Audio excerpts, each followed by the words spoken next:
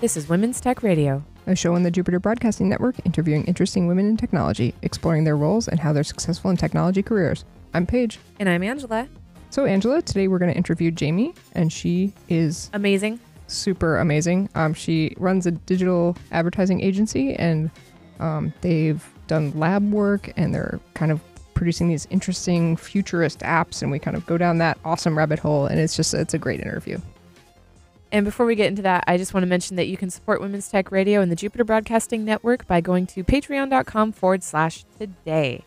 There's no minimum donation, but if you want to donate like $3 a month, it's available. If you want to donate more, that's great too. But Women's Tech Radio is funded that way, so go to patreon.com/today. Yeah, we rely on you, the listener, to make sure these awesome shows keep coming out. So check it out. And we get started today by asking Jaime to tell us a bit about her agency and what she's up to.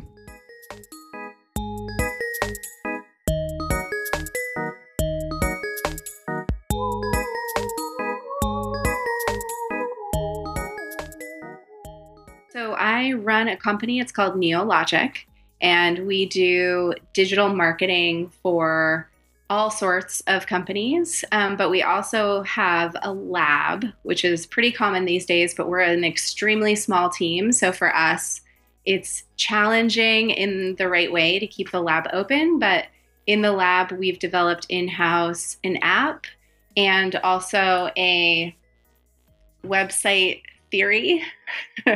I don't really know how to describe it in 2 words, but yeah, so we're doing that in the lab, and it's been really exciting. We're just hitting our year mark of being in business. Awesome. Congratulations. Yeah. So what is extremely small?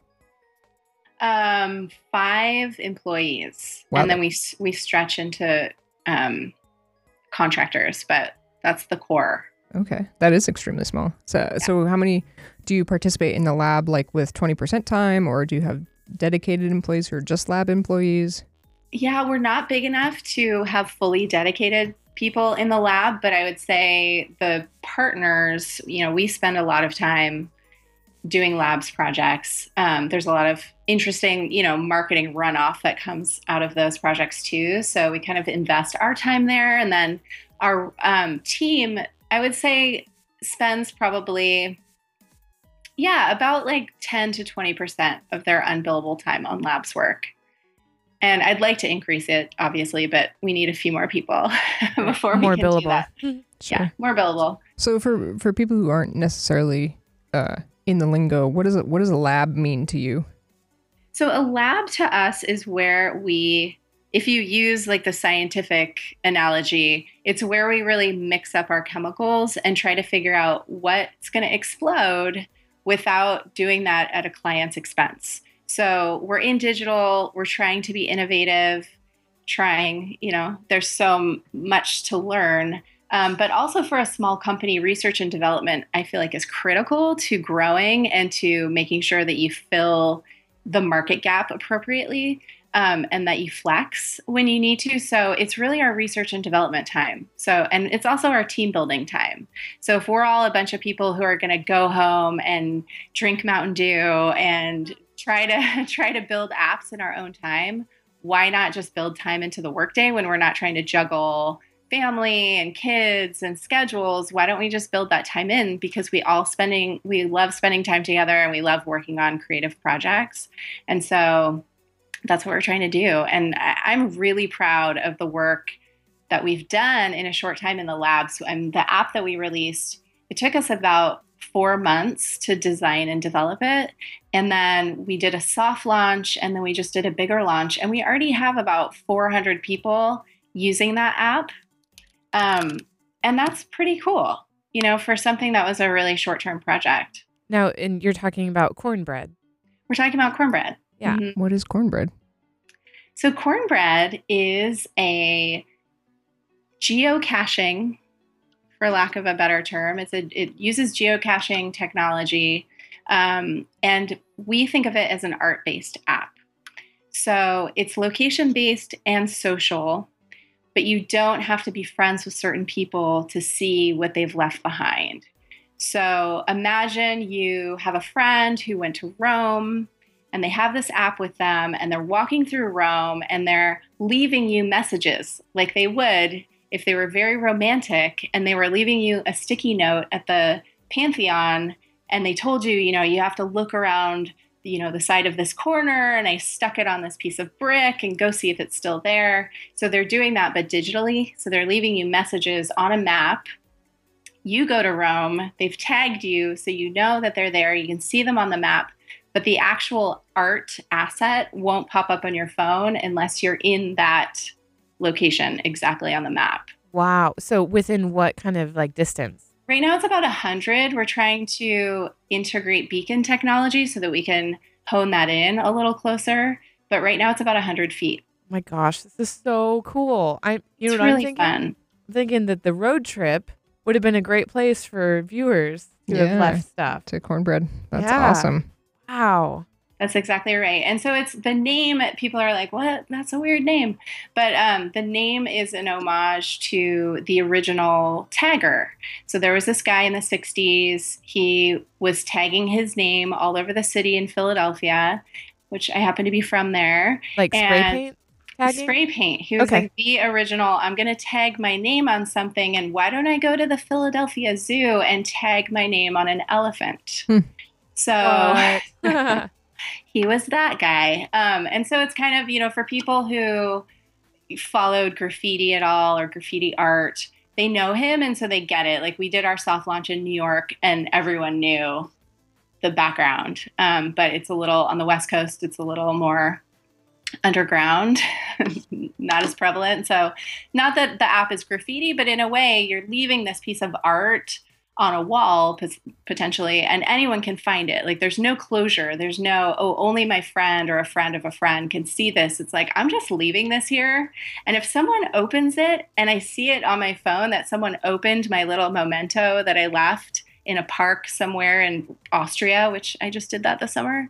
If someone opens that, I am going to be so excited. Like I don't need to get 1 million likes. I just need one person to open that little thing that I left behind, and you can leave audio and video but now multiple people can open it, right? Like anyone can open it. Yep. And the person that originally left that digital art, they are notified and like not only notified that it was viewed, but also then could gain likes. Yes. Wow. That's really cool. And comments. I'm sure comments, right? And comments. So it's like it's like a Facebook for travelers. It's like sort of. Geo-based Instagram. All What's visual, right? Okay. It is visual. Maybe. Yeah. We could argue about that one. The main thing is you can't lay in bed and look at people's pictures. You can't spy on people. It's really like it forces you to connect again. And get out of the house. Yeah. Like you have to get out of the house. Like if you leave crumbs in your house, trust me, I've done it because I've tested this app a lot. They're really boring. And then you realize when you live in an urban area, and people walk 100 feet from your house and they can see your crumbs, you're like, delete. My crumbs need to be cool. So it forces you to really like get out there and think about what you're seeing and document it in a way that means something to you. It's not caption-y. There's no caption, hashtag, @symbol. There's none of that. It's long form text. You can just leave a poem. Is it like not even allowed? Like you cannot use a hashtag? There's a text box. Let's just say it's frowned upon. Okay. Because you leave like the whole goal is to leave sort of a whole list of assets. So you don't just have a photo, you click on the photo and you get to see the long poem that someone left with that photo, and you get to hear the ambient sound when they took that photo. And so it just enriches the moment that you're standing in that space where that person was. And the best part is going to be like in 20, 30 years when you're like, oh my God. Okay, maybe if this existed 100 years ago, let's say, there could be so many people where you're like, whoa, I just found Einstein's crumb. This is amazing. He was sitting at this table writing out his algorithm on a napkin. So let's think about the future then. There's going to be a point where like, okay, everybody goes to the Eiffel Tower. Like a lot of people go there, and there's going to be so many crumbs. Like, how do you even differ? Like, I'd be curious what the interface looks like. Like, is it just a list of all the different crumbs in that area? And do you have to like click on them kind of like an email? Like, is it like an inbox? So what happens is you get a notification that says there are crumbs here. And then what it is it's just a scrolling box. Okay. So you just scroll through all the crumbs that are there. And then when there's one that looks interesting, you tap on it and it expands to the whole crumb. And how do you know if it's interesting? Is that text-based or visual? Visual. Okay. Typically. Cool. Or if you're just like, oh, whoa, this one got 1 million likes. What's this one all about? Yeah. But on the map, it is a problem that we're going to have to solve, and I'm excited for that problem. Yeah, right. to happen. But we call it crumb clutter, and because on the map where we did a soft launch in New York, we just did another launch in Chicago, and once you're in an urban area, crumbs start to crop up on the map, and then there are so many you have to zoom in a lot to sort of specifically see where they are. If you just look at Chicago on the map, it's just full of crumbs. You can't see the word Chicago anymore. So it's a good problem to have, and a problem that's definitely on the back burner of like new features to dive into. But we're waiting for the problem to get a little bigger before we try to solve it. Right. Can you make private crumbs at all? You will be able to. Okay. Also a version 2. Yeah, our dreamy version is that you leave a love note for your person, and you go to a bridge and it's 5:00 and you're watching this amazing sunset, and you tell them that they have to come to the bridge during a sunset. So certain time of the day, certain kind of weather, only come with an umbrella when there's a light drizzle, and the app will be able to pull in the API from the weather app and, pull from all these various things so that it knows that, nope, sorry, you didn't hit the requirement. Right. And if you do, then it unlocks the crumb. Yes. Yeah. I could see proposals happening this way. Yes. Mm-hmm. Yes, it's very romantic. I feel like it's a very romantic app. And I met some people recently and they were talking about, wow, it's like you're leaving ghosts. Like you walk into a place and you wonder, like, are there ghosts in this room? Like, are there crumbs in here that I could, see and start to see this kind of alternate universe that's happening in this space? This is a whole new level of it reminds me of QR codes. Yeah, I feel like this is some of the bridge that we're getting to with the fact that AR is right on the horizon. Like augmented reality. Like imagine when people are walking around with the glasses. Yes. That are fully transparent and they show everywhere. up somewhere and there's a crumb, and then the crumb is actually just an overlay on your world. Wow, my mind is blown. Isn't it fun? That's why we want to have labs, because that's stuff that we want to work on. That's the stuff that blows our minds, that we like to dream up and fantasize about, and then just see if we can do it. And the story behind Cornbread that I just love, and it's just so fun to me, right around the time when we launched our business, so the developer and my other partner took a walk, and they were standing by the skate park under the Burnside Bridge. And my partner, Corey Pressman, said, these guys are taking videos of themselves. But what happens to those videos? Where are they? And if another skater comes here in an hour, what if he wants to see what that other guy just did? And he can't, because it lives somewhere in that guy's private phone, cloud, private YouTube site, whatever. I have goosebumps. Wouldn't it be cool if I could just if he could drop a video of himself here? Absolutely. And then someone else can come back and see it and be inspired by that. And then, and then they leave a bunch, and it's kind of, and they came back. That was let's go get lunch. They come back. They're like, Jaime, we've got this idea. I'm like, what? Yeah. Well, and then, I was like, this is amazing. This is going to be amazing. You could even then, there's a whole nother market there where you could compile the videos, into short clips so that people could see here's our park, blah, blah, blah, blah, all the different people that have, you run into a rights, so many layers. TNCs is going to have to be pretty expensive. I mean, to cover publicly releasing those videos, but wow. Yeah. Super fun. And, at the end of the day, I'm kind of the penny pincher project manager person in our business. And so, I've allocated a certain amount of hours and a certain amount of funds. We raised a little bit of seed money, which was really exciting. And And I was like, you know what, guys, like, let's just take it as far as we want to take it. Like, let's just live with it in the state that it's in. We don't have to raise like $5 million. Let's just let people use it. It's free. People have all these ideas. I mean, we get people coming up to us all the time with use case scenarios, and we're like, that is amazing. Do it. Like, there's nothing to stop you. Use it. Like, go use it and see if it's going to be great. You know, like we're not in this like, oh, we're trying to be the next Mark Zuckerberg. We're like, we run an agency and we love running an agency. We love working with our clients and we love working together. We have an amazing team. And so we're good. I'm like, you know what? This was such an amazing project to work on as a team. Whatever comes of it, it was a positive experience. So great.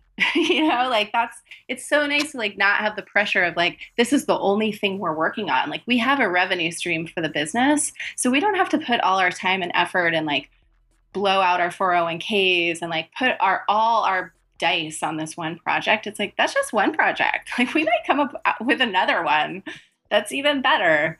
Well, and you have, right? Or I mean, well, not necessarily better, but you have another project called Poetry for Robots. That's right. And now that I read just the two questions that you have on the main page, it totally makes sense and it's genius. So it says, what if we use poetry and metaphor as metadata? Would a search for eyes return images of stars? Yeah. So this is why it's like a website theory. Yeah, it absolutely is poetry for robots. It's beating the inhuman aspect of technology. Right. In a sense. Yeah. Writing poetry for technology to get it closer to what, wow. Yeah. It's fun. Yeah. It's trying to say, you know, rather than having all these interns at Getty Images putting these random tags on photos that have no metaphor, that have no poetry, they're just like, oh, tree, done. You know, tree PNG, tree with sun PNG. Yeah, right. And so what we're trying to experiment with is if we added more metaphor to the way we tagged things, can we train the robot? Can we train the AI to give us a response that it's not that we're training them to be more human, we're just training them to do what we do instead of trying to accommodate like some, you know, data push. Okay, great. We have X number of hours to get these number of assets compiled and into this database. And so we have to do it really fast. It's like, well, wait, just slow down for a minute. Like, let's think about the tags that we're using because people could have more. And, you know, this is an interesting just overall search question, but people could potentially find what they're looking for better because they're searching for the terms rather than trying to conform the terms that they would search for, if that makes any sense. Yeah, well, like, and for something that's not eyes or so obvious as eyes, something like freedom. How do you find a picture of freedom? Right. And that would definitely work for something like that. Yeah. So we've collected over almost 2,000 poems, and they are from all over the world. It's amazing. Like we have used a lot of Google Translate to get through some like Portuguese and German and Spanish and French. It's amazing. I love that part, number one, because again, it's just this kind of like romantic, it's like a bridging of romance and technology. And I guess I'm just like a hopeless romantic. But so we have all these poems. And so we built this back end. It's, you know, it's very simple. The technology behind this is very simple, but we built kind of just a janky search tool to see what would start coming up if we search the poems. So if you go to the search, I'm not sure if I'm ready to make it public, but I could send it to you guys if you just want to play with it. But if you go into the search engine and you search for sorrow, you see all the pictures that come up that use that word in the poem. And it's incredible. And what's really fun, I've searched for things like alone, and the things that come up are surprising. Like there are pictures of crowds, you know, or something like that, you know, where you start to see the way people interpret that word and multiple people, you know, I mean, it's not that we have this huge cross cut of people, but I mean, 2,000 is a good small little case study. You have enough to be statistically significant. Yeah, right. And so anyway, so it's just been really fun to see what comes up. And then the next version is that people are going to be able to submit their own photos, because right now we just have a lot of stock photos in there, thanks to Unsplash. So so it'll be interesting too when people have their own photos and then other people are writing poems to other people's photos. That's going to be really fun. Seriously, this like blows my mind. I love it. It's teaching, search engines. You're teaching them simile and metaphor. Yeah. Right. Is almost impossible. In a totally community-based way. Again, right. like this, we're not like, oh, we're going to run some ads and the more traffic we get to our website, which is like what we do for our clients, right? Like, let's drive more traffic and we're going to drive the traffic from here and there. And then we're going to see, we're going to follow the analytics. It's like, we don't care about that. This is all about romance. This is all about unbillable time, that it doesn't matter because we have an awesome agency. And if we build a tool, this is what's fun about it too. If we build this cool tool, we can go out and talk to clients that maybe we couldn't talk to before and say, you know what, this tool could be really effective in a fun way as you're building a campaign. This might be a really interesting way to get people engaged with your content. Wow. Yeah.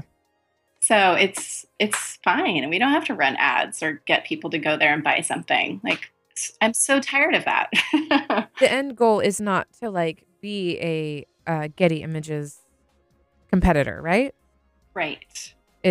But it is one venue or one option potentially for the tool. Yeah, for sure. Yeah, I think everybody who listens should totally go check this out. It's at poetry4robots.com, and it'll be in the show notes, but like I'm definitely going to go write a poem or two in my crappy poetry. But it's fascinating. Like definitely very cool. And the poems are not crappy. That's what's so great. You haven't read mine yet. Yeah, right. Reserve judgment, okay? Tomorrow, and then I'll pull out the crappy ones. But no, but some of them, everyone's got their own take on the way that they see the world, but they're all really worth reading. I would love to figure out some way to get permission to make them a little more public, because I love the community side of it. I love that somebody from Brazil thought it would be cool to go on this website and write a poem to the same picture that someone in North Portland is writing a poem to. Mm-hmm. And how do those two different people see? So that's the other, we're adding geo tagging to the pictures too, so we can see where people are when they write the poem. Oh, nice. If they choose. It's not, we're not doing that in any conspiratorial way. They have to enter their zip code if they want that. But that part's fun too. Like, wow, two people looked at the same picture across the world and had two totally different takes on it. Very cool. We should put the public option in the same way you put the zip code in. Like, can we make this public? Mm-hmm. Yes. That'd be awesome. Yeah. Very cool. So Jaime, how did you get into all of this? Like, this is crazy all over the map. It sounds like you're mostly into PM and being, I would call you a futurist. Like, how did you wind up here? Yeah, it's been a long road. I'm not young. I had to make a lot of mistakes and change career paths a couple times to get where I was going. But ultimately, I'm a filmmaker. And I don't make films anymore, but I still like to call myself a filmmaker. So I have this brain that thinks about things, and I love science fiction. So I think about things as a story, and I think about things as, what would this look like if it was a movie? And I think that helps me wrap my head around technology, because I think of technology the same way I would build the pieces of a film. And luckily, because I have a production background, I know that it takes the steps from A to B to make something happen. And so I'm not just like a person who's like, it'd be cool, let's do this, blah, blah, blah. I'm like, well, actually, that's not going to be possible. So let's bring it back down to reality and figure out how we can actually build something that we could actually launch and actually get out to the public sphere. So I have a film degree. I went from film to the big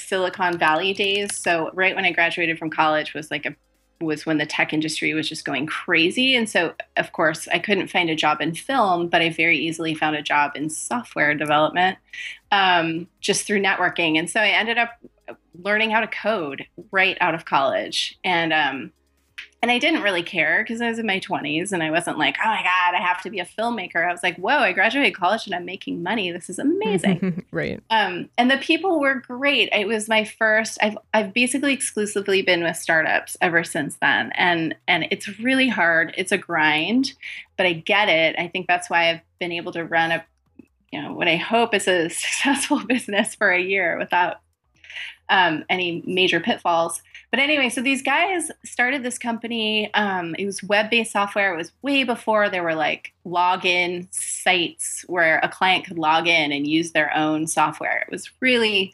cutting edge for the time. And so I built web-based software, and I did that for a while. And that was in California. And then I had some friends move up to Portland, and they were trying to get me to come, and I didn't know what I was going to do. And then that company let me actually work from home. And so that was huge. So I was working for this amazing startup company with great people. They were seeing a lot of growth. And then I was like, whoa, what? I could just sit in my living room at home and do this with my dial-up internet connection. No joke. And so I did. And that was kind of like my launching point with Portland. But when I was in Portland, I wanted to work in film because it was also burgeoning at that time. And you could actually like go on set and meet Gus Van Sant. And I was like, whoa, what? My brain is exploding. Like, these people are here and you can just like go and work with them. That doesn't happen in California. So anyway, so I started working at the Film Center. And the Film Center, the Northwest Film Center, is where I met every single person that's been critical to my career path. Every single person. And one of them works for me right now. And the other one hired me to work in mobile. So it's just been like that community, for whatever reason, was where I needed to be. And I volunteered there. So it got me out of my house. Eventually I started working there. I did marketing for the Film Center for a number of years. It got me back into the film community, but I was still really interested in technology. And so on the side, I started teaching technology classes to kids because I just loved that.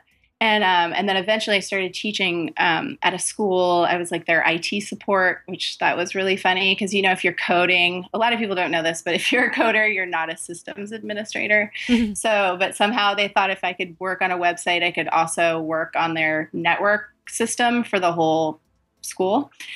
So I tried to do that, which was fine. Aren't you one of those magical DevOps unicorns? Right. No. No. I'm not even a developer. I just like learned how to do HTML at a young age and got lucky. But I don't even consider myself a developer, coder. So anyway, so I worked in the school, which led me to working in summer camps, which was amazing. And I also worked from home, and I got to write technology curriculum for kids who wanted to learn coding and 3D game design and website design. And then there was this other opportunity to start a documentary film camp. And so I started teaching kids how to do digital editing and After Effects. So it's like film and technology. That was a dream job. And then I met this guy, age-old story, met this guy and like started to fall in love. And then the career path didn't seem as important. So I fell in love with this guy who happened to live in Europe. So I basically like quit my job and just moved to Europe and did that. And just like taught and wrote and did that. And then when I came back, I got this amazing opportunity to work with a friend of mine from the Film Center, helping grow her very small mobile agency.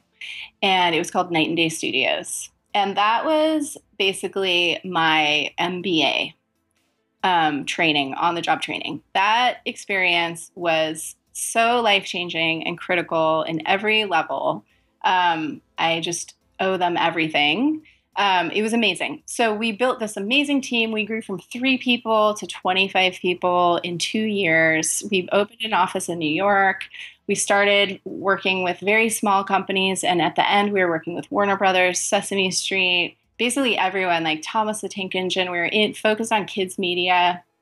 And it was all education and all technology and bridging those two worlds of like, what's safe for kids? What do you want to release to kids and feel good about? And I got to combine everything that I'd been doing in my whole life, like trying to work with kids. There was like this film component because there was animations and we had to do voiceovers and sometimes take like pieces of film and embed them in the apps. And it was exciting, super great.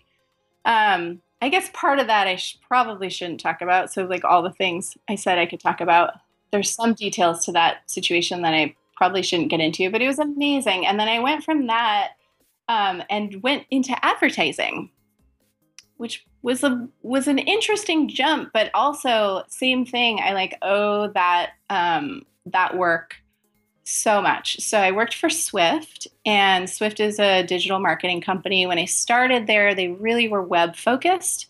And during the time I was there, they really shifted into to focus on social only. But they did all the content creation. So they had a studio in-house. They do videos, they do photography shoots. So it was still tying into that, but I got to run the whole production team. So I got to really like put my management chops to work and see if that little tiny night and day studio thing was real. I could like test it in the real world, working with, more really big brands, really interesting work, and just fantastic people. The people that work at Swift are just amazing. I ran the producer team. And they got acquired and they just started growing really fast. And at that point, I was just thinking, like, I love that small team vibe. Like, I love the startup thing where everyone gets to be a part of every decision. We get to collaborate. We get to dream up possibilities. We're not in this like cranking out stuff that we may or may not feel good about, but everyone's working like 13, 14 hours and we're burning ourselves out. And nobody gets to actually like use their creative energy because they're using it all on stuff that isn't really that creative. Yeah. And I saw that grind and just knew that I wasn't going to be able to do it for very long. So I decided to jump, and I just jumped right into Neologic from there. And it was petrifying, very petrifying, but I had a lot of good support. And even people I worked with were so supportive. They're like, this is the right move for you. Like, this is where you need to be right now. And so, yeah, so sorry, that was a long story, but that's kind of the path. Oh, that's kind of the point. That's an awesome story. I mean, your journey is really interesting and deep, and it's very cool to hear about it. I think we'll have some links in the show notes for you guys if you want to check out some more of that. I did have one last question for you, just because we kind of talked about it earlier, but if you could like look down the pipe of what's coming in technology, what do you think is either like the most exciting thing or the thing that you want to dig into the most? Interesting question. That's so good. I mean, it's interesting because we're all trying to keep pace with what's coming. And so much of it, because I was in advertising, so much of it is based on that. So, what's happening in mobile advertising and what's happening with, new ways to get content in front of people. And that stuff doesn't interest me. And I think at some point people are going to get really burned out on it. And I think people are already really savvy. I think as technology grows, the consumer gets more and more savvy. We already know that audiences have become more savvy, but it's just getting more and more. And the whole like driving traffic to advertising thing, I mean, it works and there's some formulas that work. But anyway, I think like that level of technology and like what's happening with the watch, that stuff doesn't interest me. It's really, and I don't want to sound like I'm tooting my own horn, but I mean, it's really the stuff that brings people back together that interests me most. So new apps that aren't necessarily social networks, but integrate ways to communicate with each other. So I would even say like things like Uber or apps and websites like Etsy. That's the technology that interests me. Like the fact that you can be sitting in your living room making a necklace and then put it on a website, and the next thing you know, like you get to divert your career into that. I love that level of technology. I love Airbnb. I love Uber. I love that a guy could like get off work, come pick me up, drop me off at home, and then go back home to eat dinner with his family. That's the level of technology that I'm interested in. And I don't know that I can't like predict that there's something new on the horizon, but I think like the more of those sort of game-changing applications come out, I think the more relevant and applicable to people it will be. And hopefully the big brands will understand that all they have to do is come up with something that's going to help people, and they won't have to worry about advertising so much. Did you hear about Amazon's latest move? You can deliver Amazon packages. Oh, I did not. Yeah.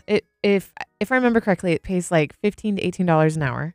And you can just show up to the delivery center and bring the package to a destination. Like if you're already going that direction, or if that's just what you want to do, be your own boss and deliver packages, you can do it. Huh. It's like Postmates and Ship and all these different things. I think, yeah, it's where technology is kind of taking this turn where we're looking again at technology as a tool instead of as like, technology for connection instead of technology for consumption. Exactly. Right. That is a great way of putting it. Exactly. But very cool. Well, I am also excited about these things. And I will look forward to seeing what your studio puts out. Everybody should check out Cornbread. That's super cool. I will definitely be trying to crumb. Yeah, cornbreadapp.com. Yeah, Cornbread app. And Poetry for Robots. And neologic.co. Yeah, awesome. Yeah. Jamie, is there any way people can follow you? Are you a tweeter or anything like that? Yes, I'm at Jaime, and my spelling is Jaime, Jaime, Gennaro, Gennaro.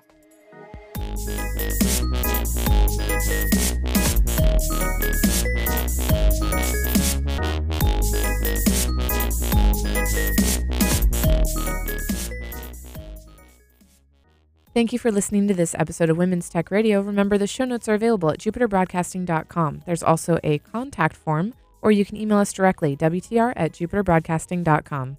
You can also find us on iTunes, and if you have a minute, we'd love to hear a review from you. You can also follow us on Twitter at HeyWTR. Thanks for listening.